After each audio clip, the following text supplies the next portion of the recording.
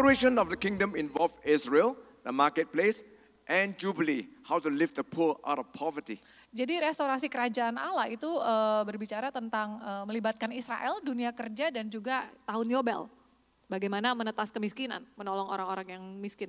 Yeah, we just finished a conference here in Bali, and it is about fighting poverty through enterprise. Kita baru aja selesai conference di sini di Bali, itu tentang melawan kemiskinan melalui pekerjaan, dunia kerja. Alright, so that's a quick background. I'm a pastor right now, also from Singapore. Jadi kira-kira itu latar belakang saya juga pendeta, saya melayani di Singapura. Alright, today the word of God is taken from the book of Genesis, chapter 13, verse 1 to 18. In other words, we're going to read through the whole chapter. Jadi hari ini kita mau bicara firman Tuhan diambil dari Kejadian 13. Kita akan baca satu pasal. Abram dan Lot berpisah.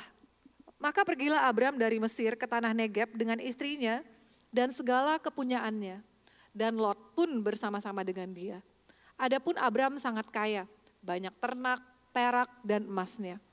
Ia berjalan dari tempat persinggahan ke tempat persinggahan, dari tanah Negeb sampai dekat Betel, di mana kemahnya mula-mula berdiri antara Betel dan Ai.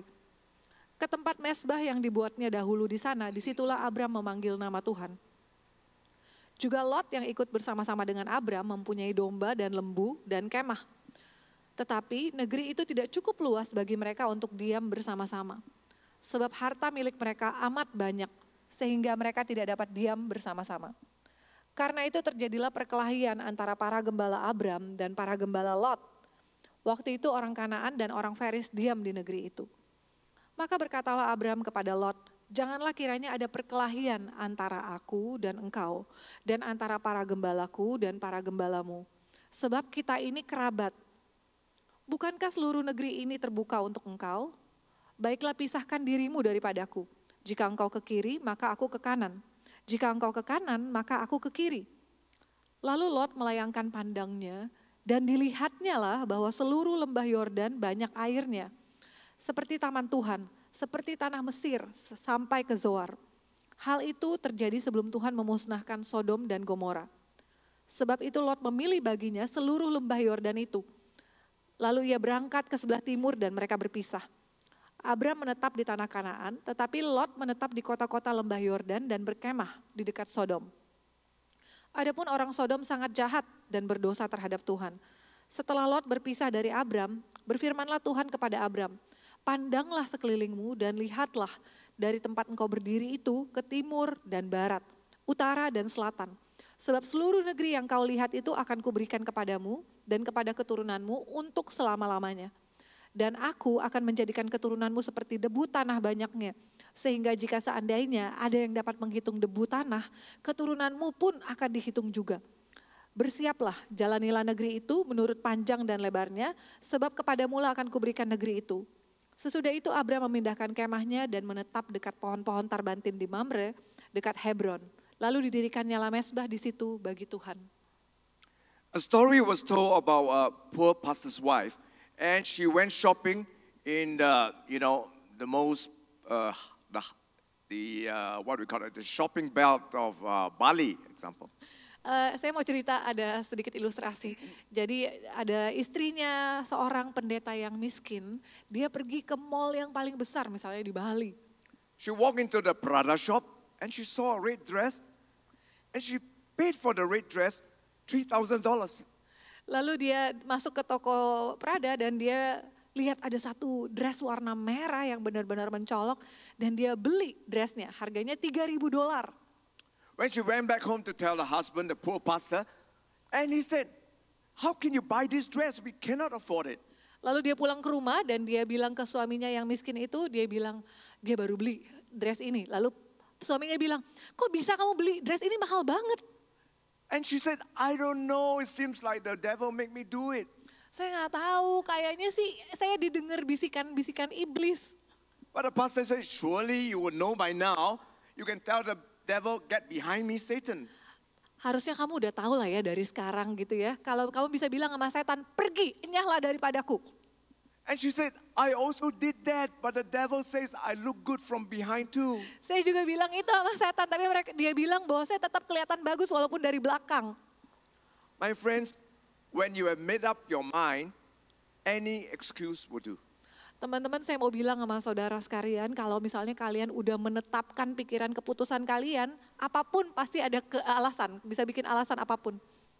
We make choices upon choices in our life from very young all the way to when we are very old. Kita bikin keputusan demi keputusan waktu kita kecil sampai kita dewasa. Some choices we can change. If you get a wrong dress, you don't wear it or you change it. But other choices, very hard to change without bringing pain to us. For example, if you marry the wrong person. Beberapa keputusan itu bisa dirubah dengan mudah, tetapi juga ada beberapa keputusan yang sulit untuk diubah. Misalnya sulit untuk diubah tanpa mendatangkan rasa sakit dalam hidup kita. Contohnya kalau kita menikahi orang yang salah. The background of our passage is that Abraham and Lot went by faith into the promised land, and the choices that they made determine the destinies of themselves and their families. Kisah yang baru saja kita baca di firman Tuhan itu adalah berbicara tentang keputusan demi keputusan yang diambil oleh Abram dan Lot. Dan keputusan yang mereka ambil itu mempengaruhi keluarga mereka. So the title of this sermon today is Choices that will determine your destiny. Jadi judul khotbah pagi hari ini adalah pilihan yang akan menentukan takdirmu. How can we make choices that will determine our destiny? Next slide. Bagaimana caranya kita mengambil keputusan yang akan menentukan takdir kita? 3 principles. Ada 3 prinsip. First, return back to faith in God. Yang pertama, kita kembali kepada iman kita kepada Tuhan. Second, relinquish your rights to God. Yang kedua adalah kita melepaskan hak-hak kita kepada Tuhan. Third, realign your vision to God's. Yang ketiga adalah kita selaraskan visi hidup kita dengan Tuhan.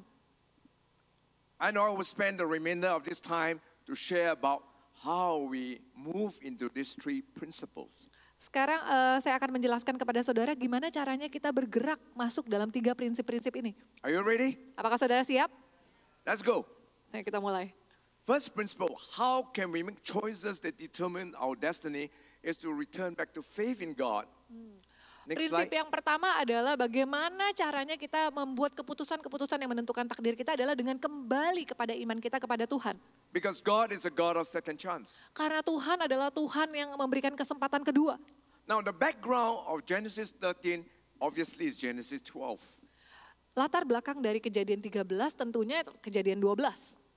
God calls Abraham that I would like you to be the father of multitudes of faith.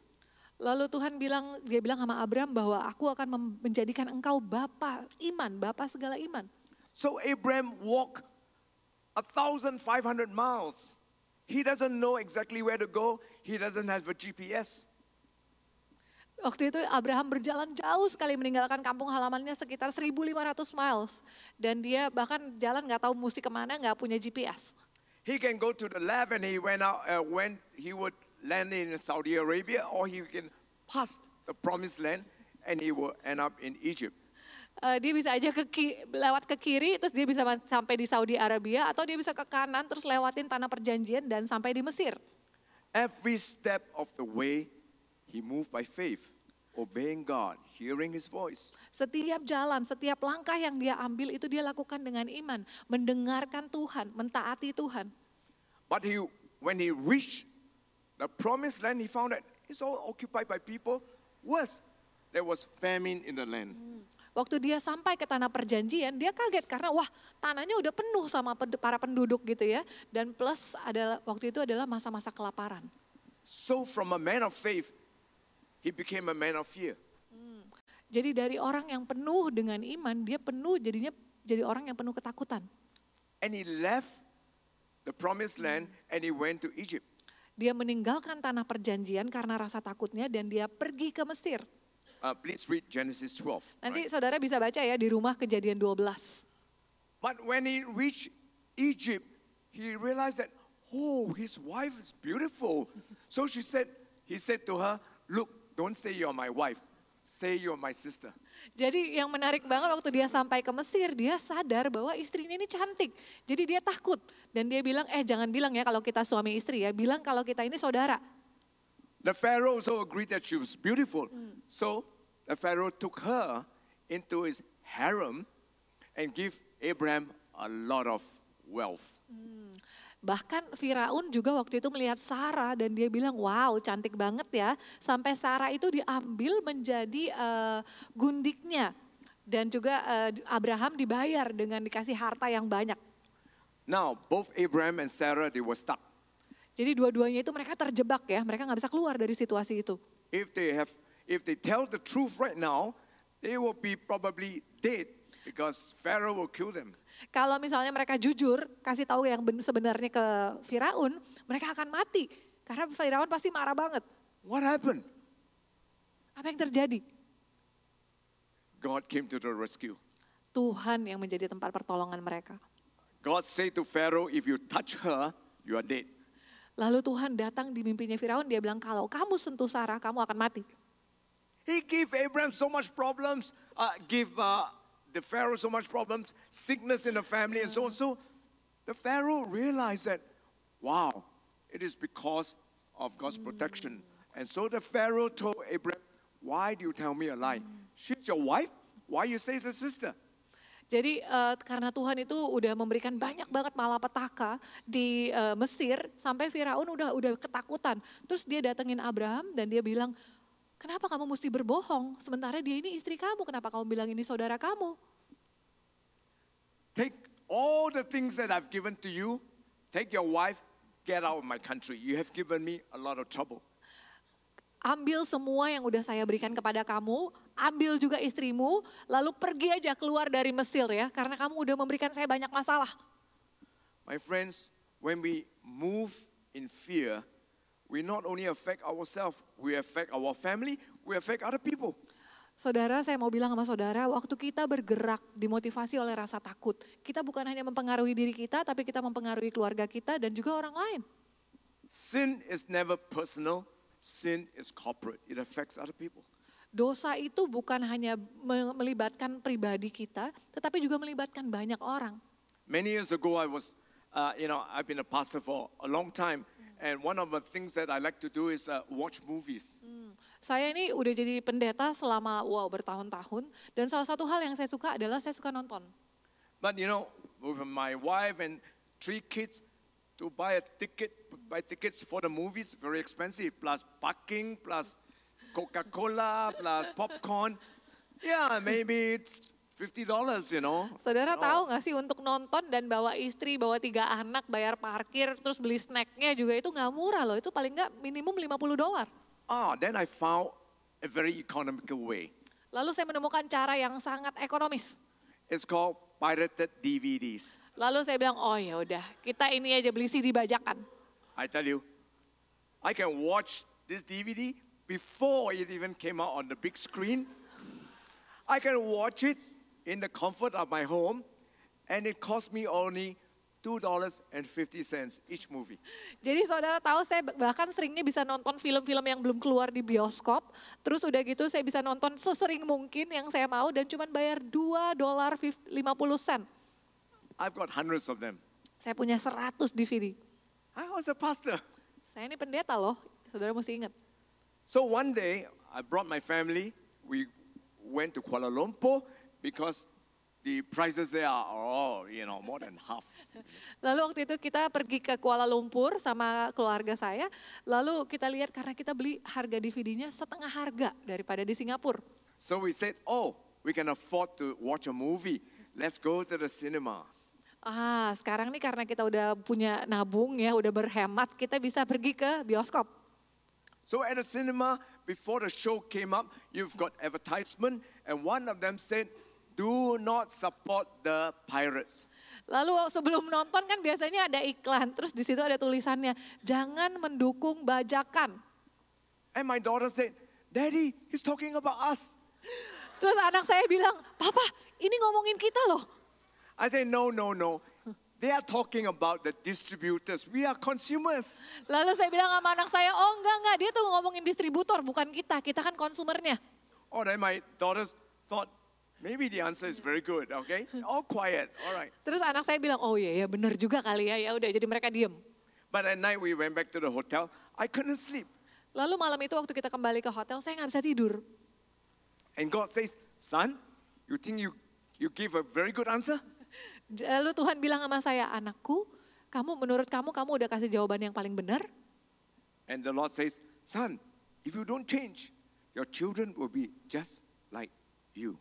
Lalu Tuhan bilang, anakku, kalau kamu nggak berubah, anak-anakmu akan jadi persis seperti kamu.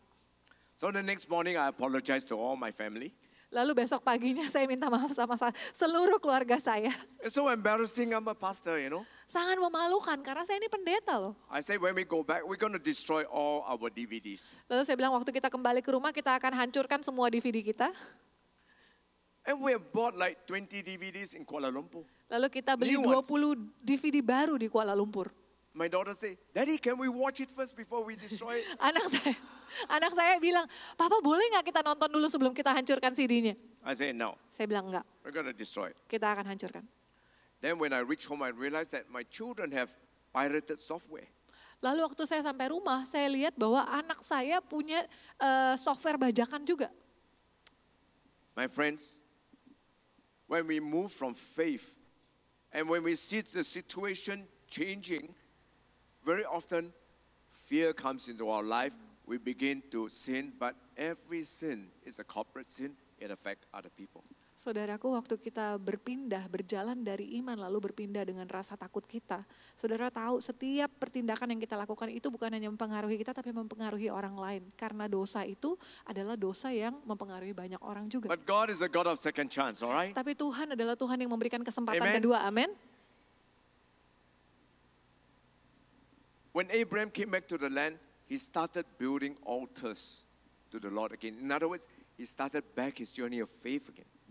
Waktu Abraham keluar dari Mesir, dia mulai lagi membangun mesbah. Artinya adalah dia mulai lagi membangun perjalanan imannya. If you are driving, there's a GPS. It says 50 meters, turn left, and you don't turn left. What happens? The GPS will say recalculating. Saudara tahu kalau saudara lagi nyetir, terus saudara pakai GPS, terus harusnya saudara belok kiri, tapi saudara lewatin. Saudara tahu apa yang terjadi, GPS-nya akan bilang dia akan mulai lagi, dia akan perhitungkan jalannya lagi. 100 meters, turn left. 100 meter lagi belok kiri. And you still don't turn left. Dan saudara nggak belok kiri, The GPS will say recalculating. lalu GPS-nya akan bilang memutar ulang. But if you keep on disobeying the GPS direction, you'll never get to your destination. Tapi kalau saudara nggak pernah ngikutin apa katanya GPS, ya saudara nggak akan pernah sampai ke tempat tujuan saudara. So how can we make choices that determine our destiny? Lalu bagaimana caranya kita mengambil keputusan, membuat keputusan yang menentukan takdir kita? First, return back to faith in God because He's a God of second chance. Yang pertama, kembali kepada iman kita kepada Tuhan karena dia adalah Tuhan yang memberikan kesempatan Next kedua. slide. Second, Yang kedua, relinquish our rights because you will never be shortchanged. serahkan hak-hak saudara karena saudara nggak akan pernah kekurangan waktu saudara menyerahkan hak saudara kepada Tuhan. And when they went back to the land, they prospered, both Abraham and Lot. Now the market was too small for them. Their people quarreled, and Abraham made an incredible statement. Lalu waktu mereka kembali ke tanah perjanjian, mereka itu berkembang dengan sangat pesat karena mereka ngikutin petunjuknya ya. Dan mereka lihat bahwa marketnya itu besar sekali, menjadi kecil karena mereka berkembang sangat pesat. Lalu tiba-tiba Abraham mengambil satu pernyataan. Abraham said to Lot, Lord, you choose. You go to the left, I go to the right. If you go to the right, I'll go to the left. Abraham bilang daripada kita bertengkar, saya nggak mau kita bertengkar, anak-anak buah kita bertengkar. Jadi kamu pilih Lot, kamu mau pilih mana? Kalau kamu ke kiri, saya ke kanan. Kalau kamu ke kanan, saya ke kiri. That's an incredible statement. Itu adalah pernyataan yang luar biasa. Abraham was the uncle and Lot was the nephew.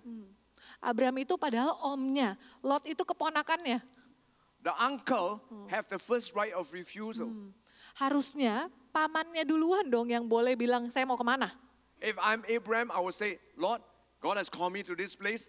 You can go anywhere else you want. Kalau saya jadi Abraham, saya akan bilang, Lot, Tuhan sudah panggil saya ke tanah perjanjian ini. Kamu boleh pergi, terserah deh kemana kamu mau pergi. I think by now Abraham have learned the lesson. Lord, you are the best. You direct our path. I will give up my rights. Kayaknya karena dari pengalaman dia yang gagal sebelumnya, Abram itu belajar dari kesalahannya. Jadi dia bilang, Lot, kamu tahu yang terbaik, kamu pilih aja. Kamu yang pilih, arahnya mau kemana. Saya ikut aja. What happened if Lord says, I want to be in this place? Then Abraham will be stuck because God calls him to this place, but yet his trust is in God. Gimana kalau misalnya Lot itu bilang, enggak saya nggak mau kemana-mana, saya cuma mau tetap di tanah ini. Terus gimana ya, tapi untungnya Lot nggak bilang gitu karena Abram itu sudah benar-benar menaruhkan kepercayaannya pada Tuhan. My friends, you know the hardest thing in our life is to give up our rights. Saudara-saudaraku, saya mau bilang sama saudara bahwa hal yang paling tersulit adalah untuk menyerahkan hak-hak kita. Why do husbands and wife break up? Kenapa ada rumah tangga terjadi perceraian? Why do good friends get broken up? Kenapa teman-teman udah nggak ngomong lagi satu dengan yang lain? Employees, colleagues, relationship broken up. Why? Rekan sekerja itu jadi nggak bisa temenan lagi, semua hubungannya jadi hancur. Kenapa? Because our rights have been violated. Karena hak-hak kita sudah dilanggar. You know, rights are so strong. You look at the United States, we have the right to carry guns. I'm sorry. I have the right to protect myself. And there are more guns in the United States than there are people in the United States. Jadi hak-hak itu terjadi kayak misalnya di Amerika, mereka itu dikasih hak untuk memegang senjata. Maaf ya, tapi jumlah senjata itu lebih banyak daripada jumlah penduduknya sendiri. When my wife and we got married, we invited my mom and dad to stay with us because they retired at the time.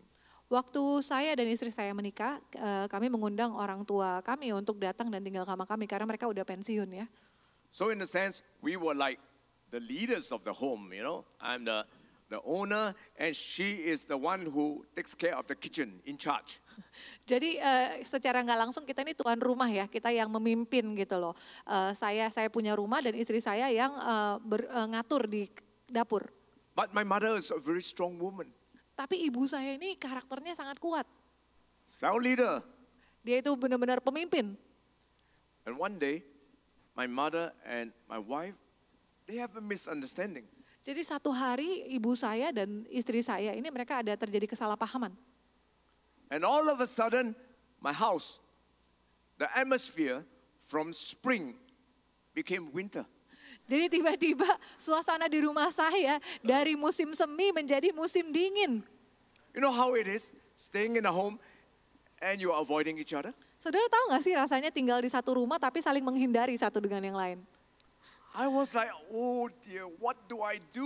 On one hand is my wife, on the other hand is my mother. Saya bilang sama diri saya, ya ampun saya mesti ngapain? Di satu sisi ini ibu saya, di sisi yang lain ini istri saya. I know that my wife was right because my mother was very tough. Saya tahu kalau yang posisi yang benar adalah istri saya karena ibu saya sangat keras. And one day I saw my wife bring Chinese tea, knew before my mother offered her the Chinese tea. Suatu hari saya lihat istri saya buatin ibu saya itu teh Cina, lalu dia berlutut dan dia kasih tehnya buat ibu saya. And I thought, my goodness, I would never do that. Lalu saya pikir, aduh saya aja nggak mungkin kayak begitu berlutut. But when my mother took the cup of Chinese tea and she drank, all of a sudden spring came back again. Lalu waktu ibu saya minum teh yang dari dibuat istri saya, tiba-tiba musim semi kembali lagi. That day I learned so much from my wife. Hal itu yang saya pelajari sangat besar daripada istri saya. How do we learn to surrender our rights? Bagaimana caranya kita belajar melepaskan hak-hak kita? The only way to do that is to look to Jesus. Next slide. Satu-satunya cara untuk melakukan itu adalah untuk tetap memandang Yesus. The book of Philippians says 2:5-8, you know, Jesus Christ, he did not consider equality with God something to lay hold of, but he emptied himself, gave up his rights as the Son of God, gave up his rights as a God, and then became man and a slave and eventually die for us. Dikatakan di Filipi 2 ayat 5-8, dia nggak bilang yang walaupun dalam rupa Allah, dia tidak menganggap kesetaraan dengan Allah sebagai miliknya. Yang harus dipertahankan, melainkan mengosongkan dirinya sendiri, mengambil rupa seorang hamba, menjadi sama dengan manusia, dan merendahkan dirinya taat sampai mati, bahkan di atas kayu salib. Is there any right that we have that we need to give up? Is there any relationship that has become a wall between good friends, husband and wife? Maybe today. Apakah ada hak-hak dalam hidup kita yang harus kita lepaskan hari ini? Apakah mungkin ada hubungan-hubungan yang lagi tidak baik, hubungannya yang harus kita perbaiki dengan cara melepaskan hak-hak kita? When we give up our rights for God, we will never be shortchanged. God will ensure that we would live up to our destinies. Waktu kita melepaskan hak-hak kita kepada Tuhan, kita tidak akan kekurangan. Karena Tuhan sendiri yang akan memastikan bahwa kita akan memenuhi takdir kita. So how can we make choices that would determine our destiny? Lalu bagaimana caranya kita mengambil keputusan-keputusan yang akan menentukan takdir kita? First, we turn back to faith in God Yang pertama, kita kembali kepada iman kita kepada Tuhan. because He's a God of second chance. Karena dia adalah Tuhan yang memberikan kesempatan kedua. Second, relinquish your rights to God. Yang kedua, kita serahkan hak-hak kita kepada Tuhan. You will never be shortchanged. Saudara nggak akan kekurangan. And finally, the third one is realign our visions to God because it will protect your family. Yang ketiga adalah selaraskan visi kita dengan Tuhan, karena itu akan melindungi keluarga kita. Abraham asked Lot, you choose. And Lot lift up his eyes, is what the Bible says, and he saw the land to the east of Jordan where Sodom and Gomorrah is, and he saw, wow, the market is big. Lalu waktu Abraham bilang, Lot kamu pilih. Lot lihat ke kiri dan dia bilang, wow di sebelah timur itu ada bagus banget ya lahannya. Terus marketnya lebih besar, peluangnya lebih besar. Itu Sodom dan Gomora. And he went there. Lalu dia pergi ke sana. But he never consulted God. Tapi dia nggak pernah bertanya dulu kepada Tuhan. He only see it with his own physical eyes. Dia hanya lihat dengan mata jasmaninya dia. And you know the story. He lost his two son-in-laws. Saudara He lost tahu his two ceritanya, son-in-laws. dia kehilangan dua anak menantunya. His wife turned into a pillar of salt. Istrinya menjadi tiang garam. And the two daughters committed incest with the father. Dan dua anaknya melakukan incest dengan bapaknya sendiri. And out of that came two peoples, Ammonites and Moabites. Lalu dari hasil hubungan sedarah itu, keluarlah bangsa Moab dan bangsa Ammon. Yeah. And the Bible says they became sworn enemies of Israel to this day. Dan dikatakan di firman Tuhan bahwa mereka menjadi musuh bebuyutan Israel sampai hari ini. Lot made a decision. Tuhan membuat destroys keputusan. Lot mengambil keputusan yang menghancurkan keluarga. And when Lot was gone, God asked Abraham, Abraham, lift up your eyes to the north, to the south, to the east, to the west. Every step that you take, I will give it to you. Lalu waktu Lot udah pergi, Tuhan bilang sama Abraham, Abraham kamu mau yang mana? Kamu pilih aja, kamu lihat. Kamu mau lihat ke utara, timur, selatan, barat, terserah. Setiap langkah yang kamu ambil, semua tanah itu akan aku berikan padamu. Your descendants will be like the stars in the skies and as numerous as the sands upon the Keturunanmu seashore. akan banyak menjadi seperti bintang-bintang di langit dan pasir di lautan. Abraham believed. Dan Abraham percaya. Out of that, we today are considered spiritual children of Abraham. Karena Abraham percaya, hari ini kita diperhitungkan sebagai keturunan rohani Abraham. Next slide. You know, about 10 years ago, Kira-kira 10 tahun yang lalu, or more than 10 years ago, I'm sorry, almost 20 years ago, I was a stockbroker. mungkin hampir 20 tahun yang lalu ya, saya bekerja sebagai pemain saham. I did my quiet time in the toilet. I just sit down like that, toilet.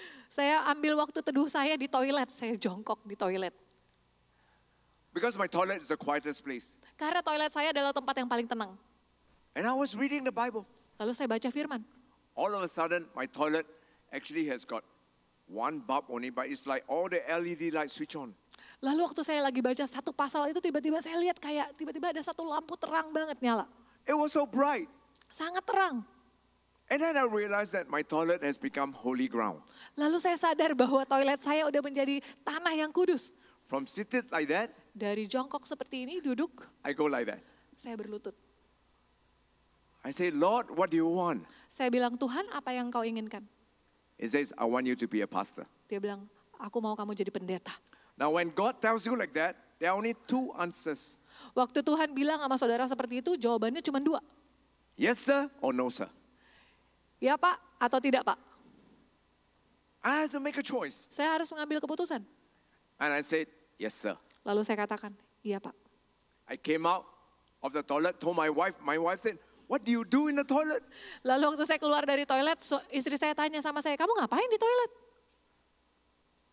And she said, if God spoke to you, He needs to speak to me too. Because two become one, right? Lalu istri saya bilang, kalau Tuhan bicara sama kamu, dia juga harus bicara sama saya. Karena kan kita ini jadi satu, kita udah satu. She knows that when my salary from a stockbroker to a pastor, it will be like, 50 floor, drop to 5th floor. Jadi istri saya tahu soalnya gaji waktu saya kerja di saham sama jadi pendeta itu seperti turun ya dari lantai 50 ke lantai 5. There are many mouths to feed in our family. Ada begitu banyak mulut yang harus diberi makan di keluarga kami. She says, I want a job. Dia bilang saya mau kerja. Not a full-time job, but part-time job. Bukan full time tapi part time. Not 5 half days, but 2 full days and 1 half day. Tapi bukannya 5,5 hari tapi 2,5 hari. And any 2 full days and half days she choose. Lalu dia pilih yang 2,5 hari kerja itu.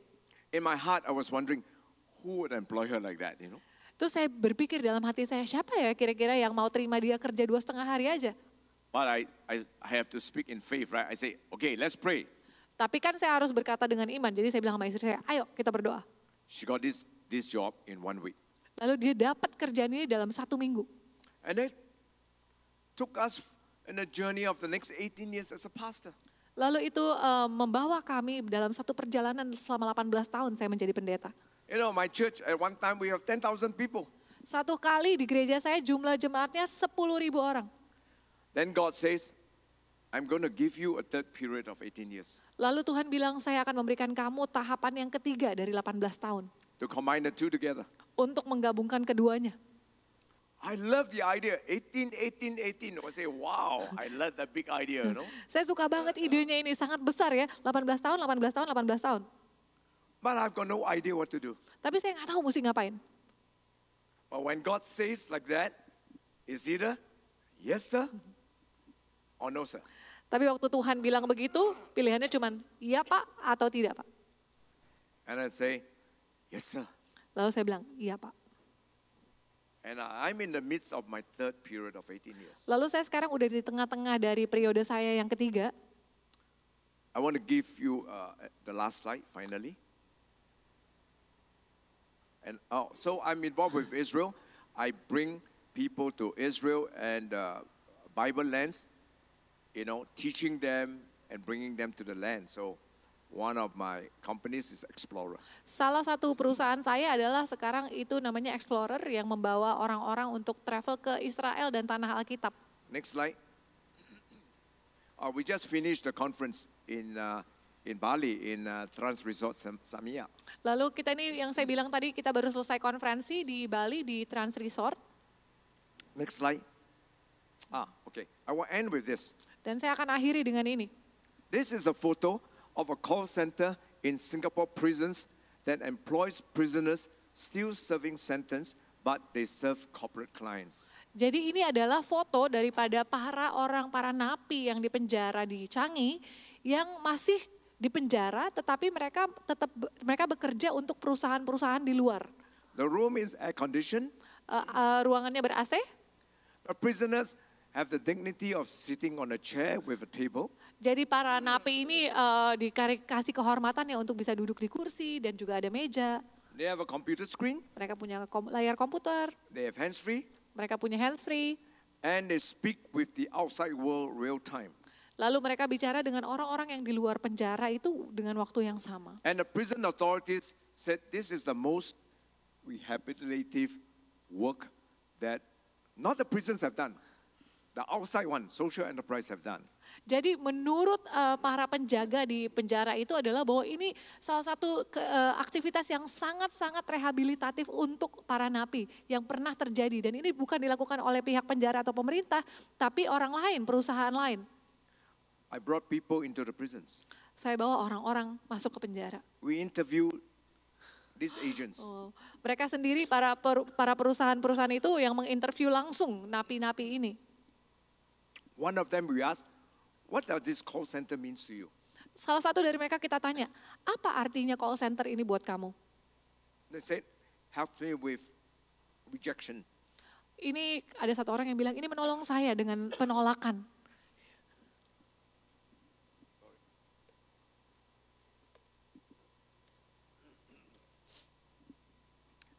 Another one says, help me with anger management. Yang satu lagi bilang, ini menolong saya untuk mengelola amarah saya. But the third one says, when I'm in the prison, when I'm in the call center, I'm out of prison. Yang satu lagi bilang, yang orang ketiga bilang, waktu saya ada di call center, saya ini berada di luar penjara, saya udah gak di penjara lagi. Then I realized what the call center means to him. He, like me, we work 5 days or 5.5 days a week. Doing productive work, getting a salary, and serving clients. Lalu saya sadar maksudnya dia apa. Saya sama seperti dia walaupun dia napi, tapi sama-sama bekerja 5,5 hari dan juga mendapatkan gaji. That's the thing we have been doing, fighting poverty through enterprise. Lalu ini hal yang sudah kami lakukan adalah kami melawan kemiskinan lewat dunia kerja. So today, I don't know what God is speaking to you about. Hari ini saya nggak tahu Tuhan lagi sedang berbicara apa buat saudara. God is a God of second chance. Tapi Tuhan adalah Tuhan yang memberikan kesempatan yang kedua. This work here is about second chance. Pekerjaan ini adalah soal memberikan kesempatan kedua. It's about forgiveness. Ini masalahnya soal memberikan pengampunan. And I asked, maybe God will speak to all of you. Saya pikir mungkin Tuhan berbicara buat semua, buat saudara hari ini. I want to invite you, if you stand, and I'll pray for you. Saya mau undang saudara, kalau saudara mau bangkit berdiri, saya mau berdoa buat saudara. We shout out your praise, oh God. We were the beggars, now we're royalty. We were the prisoners, now we're running free. We are forgiven, accepted, redeemed by His grace. Let the house of